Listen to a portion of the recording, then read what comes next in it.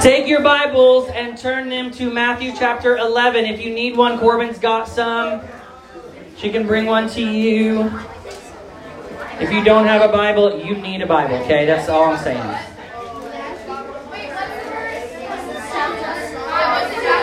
Matthew chapter 11. It's the same verses we've been in for the last 4 weeks. Matthew 11, verses 28 through 30. While you're turning there, let me tell you a story. Back when I first started working here at Greenwood, I got to paint this room that we're in however I wanted. It didn't look like this. It looked blue and orange. It was ugly as sin when I painted it. But it looked cool at that point. I thought it was fun. And when I started here, I came to paint. And one night, I was up here really late painting this room. And I had to go next door to the main building to get some supplies that I was running low on. And here's the thing. That turned out to be one of the freakiest experiences I've ever had. Because you see, we have this legend on our staff, a joke you could say, that there's a ghost named Jimmy that lives in the walls of the church. And he messes, it's actually true that we have this legend. He lives in the walls and he likes to mess with people and freak us out. And you know the weirdest part about all this? When we bought the cabin across the street a couple years ago and we cleared out all the brush in the backyard, guess what we found in the backyard? A gravestone that said Jimmy. I'm not lying. It is real. Jimmy the ghost was a legend before we even found the gravestone. Now listen, I was terrified.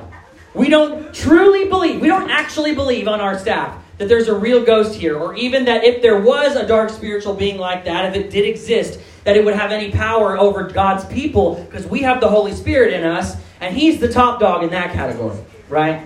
We don't actually believe it. But that doesn't mean that when I went over there in the middle of the night and heard all the creaks and groans in the building that it didn't scare the tar out of me 100%, because it totally did. And so do you know what I did? I manned up and I called Corbin to come be here with me. So I wasn't alone. So what happened? I was just afraid. Because in my mind I was thinking about a ghost legend that wasn't actually true, but it still freaked me out. But it doesn't matter. It's still scary late at night when you're by yourself. Every creak and groan in the building made me 100% sure that I was going to die that night. So I called my fiance to come hang out with me and be up there in the view of the cameras where everybody could see. My body did not like that experience one bit. My heart was racing. My breath kept getting shorter and shorter. My fight or flight started to kick in. And I was kind of bordering on a panic attack. So that's when I called Corbin to come be up here with me. And it was great.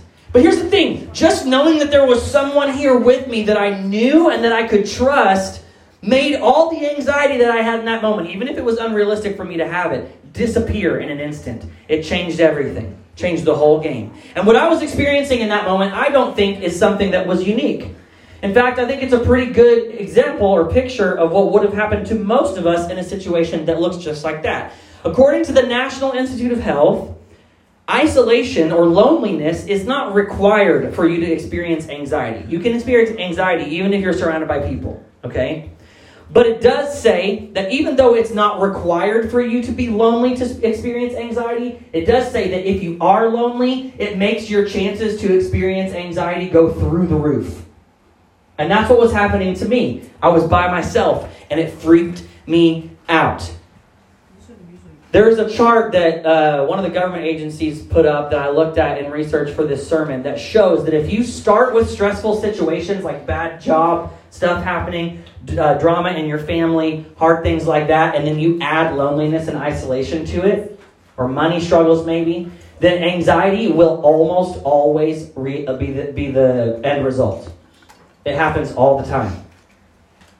Our brains go into fight or flight mode for way longer than they're supposed to. Chances of panic attacks go through the roof. And the data makes it clear that if we want to find a way out of anxiety, the only way to do it cannot include being alone. It has to be done in a way that we are with other people. Because loneliness just makes anxiety worse.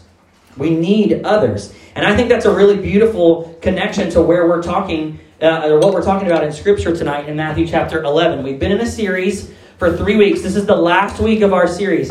And it's called Under Pressure. Can y'all say Under Pressure? Under Pressure. 4 weeks ago, we talked about how Jesus wants to take all the pressure for your life and carry it for you. Right? Does anybody remember what we talked about 3 weeks ago? Jesus wants to take the pressure for you. And then, the second week, was that the Bible has withstood the pressure of history, right? And so if we want to be prepared for the pressure that's going to hit us, we need to put ourselves under the pressure of God's Word to let Him teach us so that when the pressure hits us, we actually make it through. And then last week we talked about how God knows that we're going to go through pressure, and He doesn't want it to be wasted so He can use it for good things, even if we go through bad things. And tonight, we're looking at the end of this. We're going to put them all together. Look at all three verses we've been looking at once. We're going to focus, right? Yeah? Okay. Thank you. Matthew 11, verses 28 through 30. Here's what it says. Then Jesus said, "Come to me, all of you who are weary and carry heavy burdens, and I will give you rest. Take my yoke upon you," which means let me teach you. And he says that, "because I am humble and gentle at heart, and you will find rest for your souls. For my yoke is easy to bear, and the burden that I give you is light." Let's pray really quick, okay? Father, thank you for your word. Thank you for this time we have together. Please use it. Teach these students. Bring them closer to you. Bring the dead ones to life and save them tonight. And those that do have a relationship, God, I pray would be drawn closer to your word and see more how much you love them through the words that they hear tonight from your word. We love you. Pray those things in Jesus' name. Amen. Now, before we go any farther, I want to make sure we're clear on something here, okay? I am not a psychologist. I don't know if you knew that, but I am not a psychologist, okay? I don't perform studies on anxiety or depression or anything like that for a living, and I sure don't diagnose them. What's going to happen tonight is not a psychological clinic or an attempt to mass diagnose everybody in the room with anxiety. Now, there are times in life where anxiety cuts so deep and gets so heavy that even if we feel like we're doing all the right things and we're following Jesus and we're reading our Bibles and we're at church and we're praying to Him and we're around other believers and all that kind of stuff, we can still experience anxiety. And at that point, it might be a clinical issue. Maybe. But that's not what we're talking about tonight. Okay? Those situations are rare and they require expertise and wisdom around that kind of stuff that I don't have. That's not my goal. What I am is a pastor and a teacher of the Bible. So what I'm going to attempt tonight is to show us a path forward toward freedom from general normal anxiety that most people experience based on God's Word, the wisdom that we can find in it, and my own personal experiences, okay? So if you're okay with this, I would like to take you guys on a little journey through the verses of the Bible that I have picked out tonight to talk about this, to see what wisdom God has about anxiety. And I think that if you come with me on it, what we're going to find has the potential to flip your life and its anxious moments upside down in the best way possible. Does that sound like something you guys want to do? Sweet. So in week 1 of this series, we looked at the first verse we read tonight, verse 28. And we asked this question: who is Jesus talking to in this passage? Unfortunately, this particular text, these 3 verses, doesn't tell us who Jesus is talking to. The text doesn't say who explicitly, but it does give us one detail that I want to build the rest of this message on. Do you guys notice the way he addresses his audience in verse 28? Jesus says, "Come to me, all of you who are weak and carry heavy burdens, and I will give you rest." And then next in verse 29, he tells them, you will find rest for your how many souls? More than one or just one? More than one. Souls with an S. Jesus just assumes that we're not going to be isolated. Do you see that? His entire point is aimed at a group of people, not just one person. When I was studying through these verses for this series, it hit me that Jesus doesn't even leave it open as an option for us to find rest and comfort in Him on our own, alone. In other words, the only way to truly find rest in Jesus right now, today, is in community. And the Bible is overwhelmingly clear on this point. God's design is for humans to connect and interact with each other, or we will lose our minds. Genesis 2:18 says, "Then the Lord God said, it is not good for the man to be alone. I will make a helper who is just right for him." And in Proverbs 18:1, Solomon says, "Whoever isolates himself seeks his own desire, and he breaks out against all sound judgment." That means anybody who isolates himself is literally fighting back against wise and smart things. It's a bad thing. Yes. Hebrews 10:25 says, "Let us not neglect our meeting together like some people do, but encourage one another, especially now that the day of Jesus' return is drawing near." We don't get an option in this from Jesus. Doing life with others in community, the way Jesus wants us to do life in community with others, will always bring life and blessing. But isolation will always bring death and despair. Now, this is not to be confused with solitude, because there are times where Jesus himself would draw away from others and go off on his own for a bit in order to grow closer to God. But he didn't do it to get away from difficult things or to avoid pain. That's isolation. Solitude is saying, I'm going to go by myself for a small period of time so that I can get to know God better and grow in my maturity. Isolation is saying, that scares me, so I'm going to stay away from it and not let anybody in. Do you see the difference? There is solitude and there is isolation. We're not talking about solitude. We're talking about isolation. Connection in community with other people, especially other believers, is highly important. And it's not just God saying this. Science has discovered the necessity of community too in some really shocking experiments. In the 1960s, there was this scientist named Donald Hebb, and he did a test for the CIA where he had volunteers that got paid to be locked in a cell with no human interaction, just to see how long they would last and to see what happens when people don't connect with other humans. And the results were terrifying. At first, it really wasn't that big of a deal. People were getting bored, kind of tapping their fingers on the wall. Not a lot else after that. But after even just a couple hours, people started getting restless. They started having mini panic attacks, craving stimulation. They started talking and singing and even reciting poetry to themselves just to break the monotony. And eventually they started having full-on panic attacks, emotional breakdowns. Their mental skills started to break down. They couldn't even pass any simple math problems or word association tests that they gave them on paper they slid under the door so they wouldn't interact with people. I'm talking they couldn't do 2 + 2 = 4. Their brain literally couldn't function. But the scariest results were the hallucinations. The first ones were just lights and lines and simple shapes like spots showing up everywhere. But then they started morphing into full-fledged crazy scenes that would make anybody feel insane. They were seeing stuff like squirrels carrying backpacks in their room. They saw parades of eyeglasses marching down the street, dogs juggling babies. Nobody really had any control over what they saw, and they were terrified. And the craziest part is nobody lasted much more than 2 days. Most people lasted only about 2 days, and nobody lasted longer than a week before they tapped out. And in the aftermath of these experiments, these people went on to develop higher likelihood of diseases like Alzheimer's, dementia. They had basic brain function difficulties, just like they did with the math problems inside the cell. They had emotional traumas, things that messed with them emotionally that would ripple into the other members of their families. And there were people generations down the line that were affected by things that those people in those cells thought and heard and felt because they were in the cell. The researchers learned something huge that the Bible has already told us tonight. Isolation is like dumping gasoline on the fire of anxiety. Would you say those people were anxious by being alone? 100%. And we today are being absolutely demolished by anxiety. It's true. I don't think there's a more widespread pressure in the world that most middle schoolers are experiencing more than anxiety. You guys are walking through it on a level that most of the world has never seen. There's more people going through it than we've ever seen before.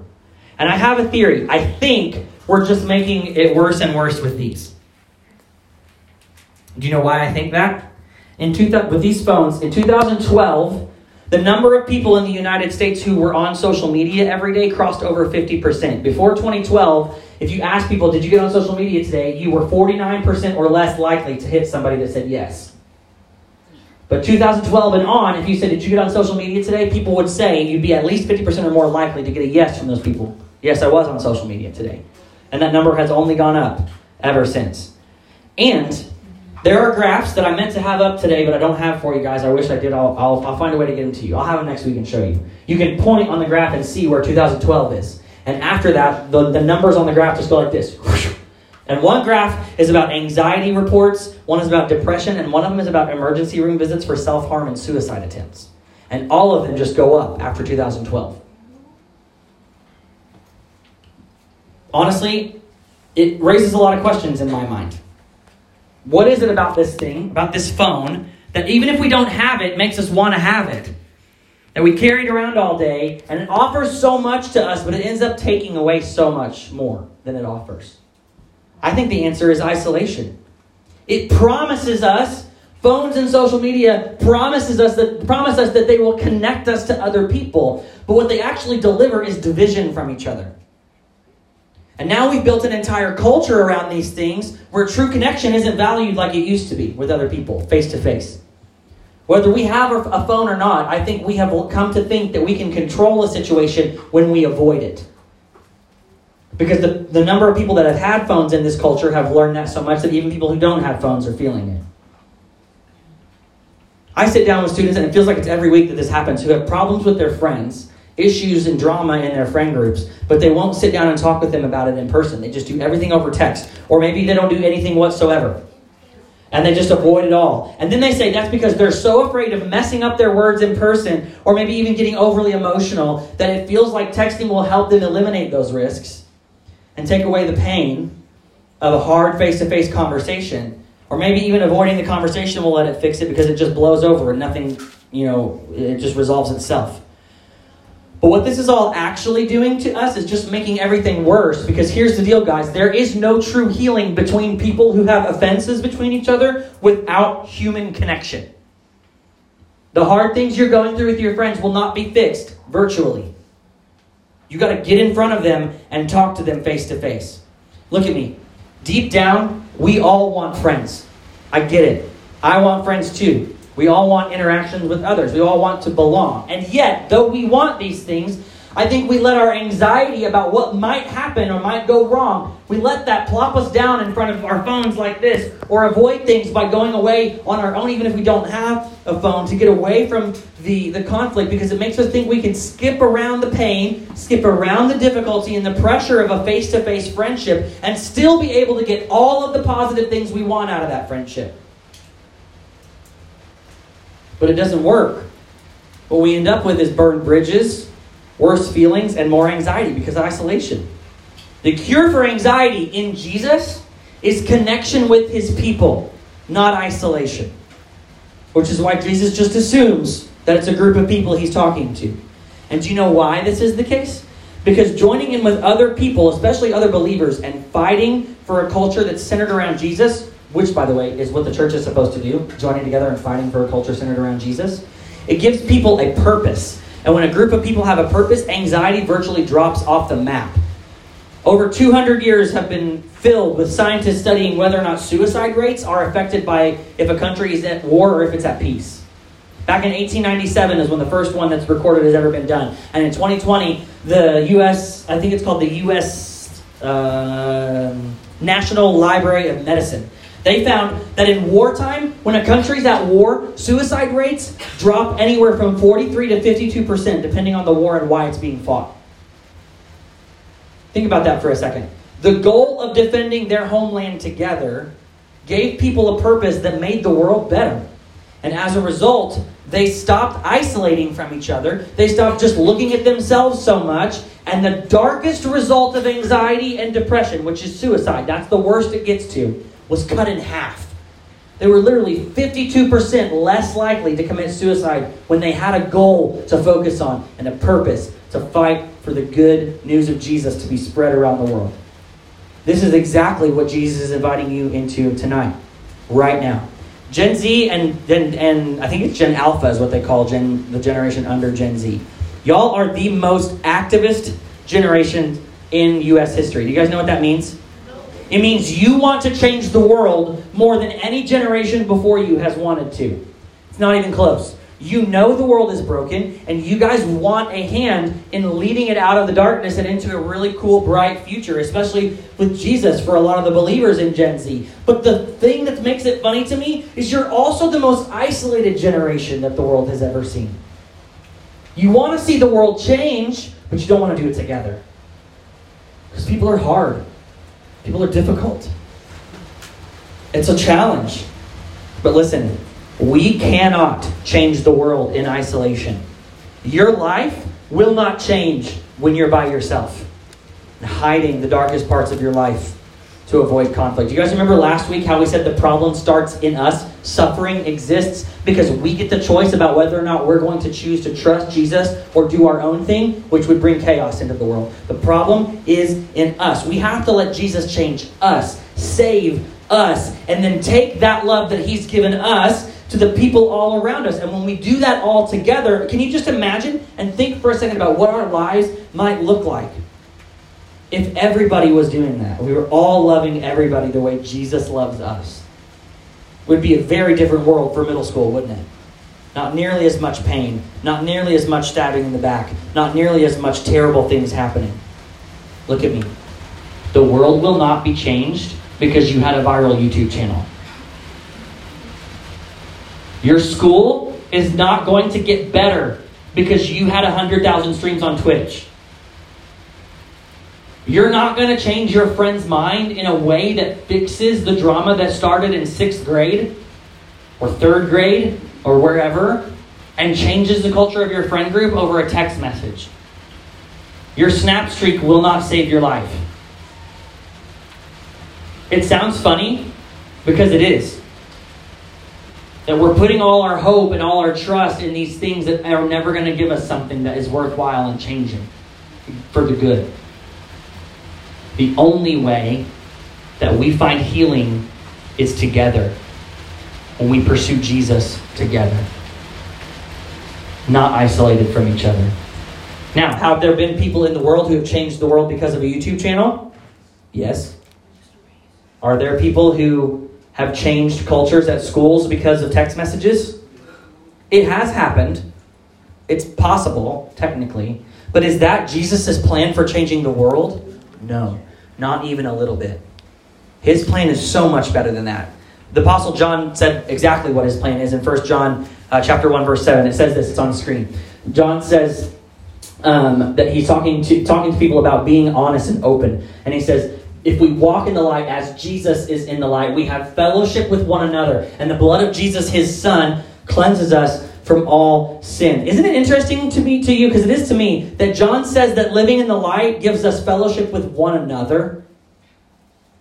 Interesting that he doesn't say God, right? Wouldn't you think that if he was going to tell us to be honest and open and live in the light, that we would get fellowship with God for doing that? It's true. When we follow God's ways and we do things honestly and openly in front of others, we will get fellowship with God. We talked about that 2 weeks ago. But John makes a point to say this. When we follow Jesus, it should naturally lead to us being together, not isolated from each other. And when we're used to seeing the world through a lens of sin, going Jesus' way with others is going to sound too difficult sometimes. We're going to be tempted to choose isolation over connection because of the pressure that could come from being close to people and being honest with them and open with them. But we need it. We need the surgery of our friends being honest with us, don't we? A couple years ago, we did a series called All of My Best Friends. It's when we introduced the song Best Friends for the first time in Fuse. And we may bring that back next semester. I think we should. It was a really good one. And in that series, we talked about how fake friends tell you what you want to hear. But real friends tell you what you need to hear. Fake friends tell you what you want. Real friends tell you what you need. Can you imagine walking into a hospital for a broken arm and you get a doctor that looks at it and says, well, it needs surgery, or it's not going to heal. But that's too painful. So here's some Tylenol, and just take that as you go out the door, and we'll see you at never. How crazy would that be? Right? It's kind of dumb. That doctor would probably lose his license. It's crazy because this is exactly what happens when we isolate to avoid difficulty. It hurts, so I'm not going to touch it. But we need it. Right? Genesis said it is not good that the man or that humans should be alone. Let me ask you this. What is your phone truly giving you? How much is it helping you? How much, even if you don't have a phone, is avoiding difficult relationships doing for you? Is it making things better? Where's your anxiety at? Look at me. You and I, we don't get to avoid pressure. It's coming whether we want it or not. We talked about that last week. We don't get to avoid pressure. It's clear. We're going to experience trouble in life whether we want to or not. But the reality is the only way we ever make it out the other side is together, not alone. Look at Jesus' words again with me in Matthew 11. Jesus said, "Come to me, all you who are weary and carry heavy burdens, and I will give you rest. Take my yoke upon you. Let me teach you, because I am humble and gentle at heart, and you will find rest for your souls. For my yoke is easy to bear, and the burden I give you is light. Jesus wants to give you comfort, guys. But it's on his terms, not yours. God meets with his people in a lot of ways, but there are three major ones. His word, prayer, and his people. And I want to break those down to finish up here tonight. And this is where we're going to land this plane. You got to hear what God says. That's his word. Do you know what God's word says? God's word says that all of us are sinners. All of us are broken. I went to Peacer today to speak at FCS. It was a lot of fun. And when I was there, right before we started, this boy pointed at a girl that was sitting 2 seats away from him and looked at me and goes, "Hey, she's a sinner." And you know what I told him? "We all are, dude. Nice try." And we moved on. Because she had done something that made him mad. He was trying to get her in trouble. The Bible tells us we're all sinners. We've all messed up. And sometimes we experience anxiety because we're faced with that reality. We know we've messed up, and it scares us because it might mean that other things in life are going to fall apart, and we don't like that feeling. We got to read what God says. And the good news about what God says is not just that we are sinners and we are broken, but that Jesus came and died in your place on the cross and my place so that we didn't have to pay for those things that we've done wrong, and he would do it instead because he loves us that much. And that is what he says in his word. But another way God speaks to his people is through prayer. And you can pray to God all you want, but if you don't have a relationship with God, your prayers might get answered, but they're not going to get answered like the people who have a relationship with Jesus. Because the people who have a relationship with Jesus are God's children. And a father listens to his kids in a way that he doesn't to people that aren't. Doesn't mean that God doesn't want to listen to you. He wants to have a relationship with you, but he's not going to force your arm into doing that. The Bible says that you're a sinner and that I'm a sinner and that Jesus died for us. But if we want God on our side, we got to choose to be on God's side. And he lets us choose one way or the other. So that conversation in prayer with him is not happening until you have a relationship with Jesus. You got to admit that you're a sinner. You got to believe Jesus rose from the dead. And you've got to agree that Jesus is the king of your life, not you. Because honestly, you being the king of your life is what gets you into those messes in the first place, right? So it's gotten me into mine. And when those three things happen, the Bible says the Holy Spirit enters you. And when you pray to God with his Spirit in you, things change. And I'm standing here on Wednesday night, on April 19th, 2023, in the middle of multiple answered prayers over the last 2 days that have blown my mind. Wild things happened. Where we didn't think, there were walls we thought we would never get through that God just crumbled in an instant. And I don't think if I had not had a relationship with Jesus, if any of those prayers would have been answered like they were. Then you got to confess that he's the king of your life. And the last part is hearing what he said in his word, speaking to him in prayer, and changing the world alongside his people. It's possible. You got to work hard with others around you to bring his light that's in you to the darkness that's in you and all around you too. Can you just imagine for a second what Hall Middle School would look like if everybody in here who goes to Hall said, "I'm going to follow Jesus, not my own way. And that means I'm going to serve you over there, student who is across the hall, before I serve myself." What would Hall look like if everybody did that? Amazing, right? What would Millsap Middle School look like if everybody said Jesus is more important than I am? What would this middle school ministry look like if everybody in every single one of these chairs said that all the time? I love Fuse. It's a great place, and I hope that you all feel welcome while you're here, but it doesn't mean that there aren't people who have been hurt here in the past, because they have. Because sinners are here. This is the world God wants to be. It's the world that he wants to have us living in, where everybody loves each other more than they love themselves. That's only possible together through Jesus. So if you're in this room and you have never started a relationship with Jesus tonight, then the relationship you need to work on, the togetherness you need to understand, is that you and God are not on the same page. You're a sinner, worthy of death, because that's what sin is worthy of. But Jesus died for you. And so you, in this moment, can start a relationship with Jesus tonight for the first time. So if that's you, and you've never had a day in your life, not one time, where you told God, I know I'm a sinner, and I believe you rose from the dead, and I am willing to say you are the king of my life today for the first time. If that's you and you've never done that, I'm going to give you an opportunity to do that.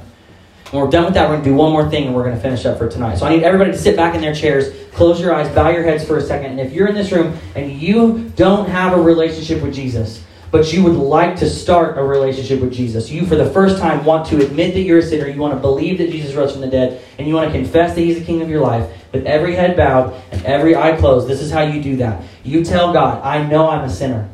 So tell him where you sit. You tell him, I believe that you rose Jesus, that Jesus rose from the dead. And that saves me. And so I confess that you're the king of my life, not me. Come into my heart and save me tonight, Jesus. If that's you and you did that tonight, it's the first time in your life you've ever done that before.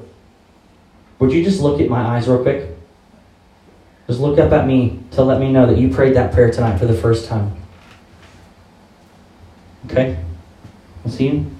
Listen, if that's you, the next step is showing people you made that decision through baptism. So let's talk about it. Because tonight you came in here dead and Jesus brought you back to life. And if you've done that recently, you've looked up at me or you had another day in your life where you told people that you followed Jesus for the first time, it's time to show others through baptism. Joining the team. You've been drafted by Jesus onto his team, but you got to put the uniform on now. And that's what baptism is. So don't leave this place without talking to an adult about what baptism could look like for you. And if you do have a relationship with Jesus and you've been baptized, to show people that you have that relationship with Jesus, and even if you're not on any of those places, and you're looking down, I want you to look up at me right now, which would probably mean everybody. Go ahead and look up at me. Your life is not your own. It's God's. And God loves you enough to set everything up to where if you just listen to what he says, he will lead you to good. He will lead you to life. But you got to make that choice. To decide, I'm going to follow him, not me. I'm not going to follow my own way. And when you do, you're going to find that there are really good, awesome things he has for you. And isolation is not one of them. The church is God's plan A for our time in history. He wants to save the world through his people telling people about what he's done for us. And it's a really cool mission and purpose to get on board with. So jump in. Find a way to get plugged in here. In a couple weeks, we're going to have a meeting after church where we talk about how if you want to serve on this stage and play music with us, I dream of a day where I get off this stage and everybody up here is middle schoolers. I think that would be so cool, at least for music. I'm still going to preach to you guys, right? But I dream of a day where there are middle schoolers up here telling their own story about how Jesus changed their life and flipped everything upside down for them in the best ways. I dream of the day where you guys own this ministry and lead it. And I give you what you need to lead your friends to know and follow Jesus. But you got to choose that you're going to do his way, not yours, for that kind of stuff to happen. You got to get past the anxiety by saying, I'm going to go through that anxiety and let Jesus carry me, even if it's scary. I'm not going to isolate myself. The only way forward is together. And if there's people in your life that you've been putting off and avoiding because you're afraid of the pain of the relationship with them, you need to fix that. And talk to them. Reconcile with them. My prayer for this message has been that God would tell you who you need to fix things with. So that you don't have to be isolated anymore. You weren't made for that. That's why it feels bad. So whoever it is, I don't want you to leave this place without making a plan to find them and fix it. To be united in a way that sin has not allowed us to do, but Jesus has freed us to do. And for the people in this room who started a relationship with Jesus tonight, I want to celebrate with them for the life that came into this room for the first time tonight. It's really cool. I'm going to pray for us and we're going to wrap it up for tonight. I have one more announcement, but I want you to understand, we do this together. There's a poster in the front room that has our rules for this house. And you know what one of them is? Nobody sits alone. Nobody sits alone here. The next one says, we're not fake in this house. And when those two things happen, this togetherness we've been talking about will happen here in Fuse all the time. and it will be attractive, and people will want to be a part of it. So my challenge to you is to live those rules out, not only here, but in everyday life. Let's pray together, and we'll finish. Father, thank you for tonight. Thank you for these students. I pray that you would just help them to understand that isolation will not help them, that they need connection with others, and that you give them the freedom and the ability to do that. And most of all, God, that they need a connection with you, to not isolate away from you. I pray that you would help them to grow closer to you, to make decisions they need to make, to eliminate distractions that pull away from you, and that most of all, the relationships that need reconciled, whether that's between you and them or them and other people, would all be reconciled, God, and be healed. We love you. We pray these things in Jesus' name. Amen.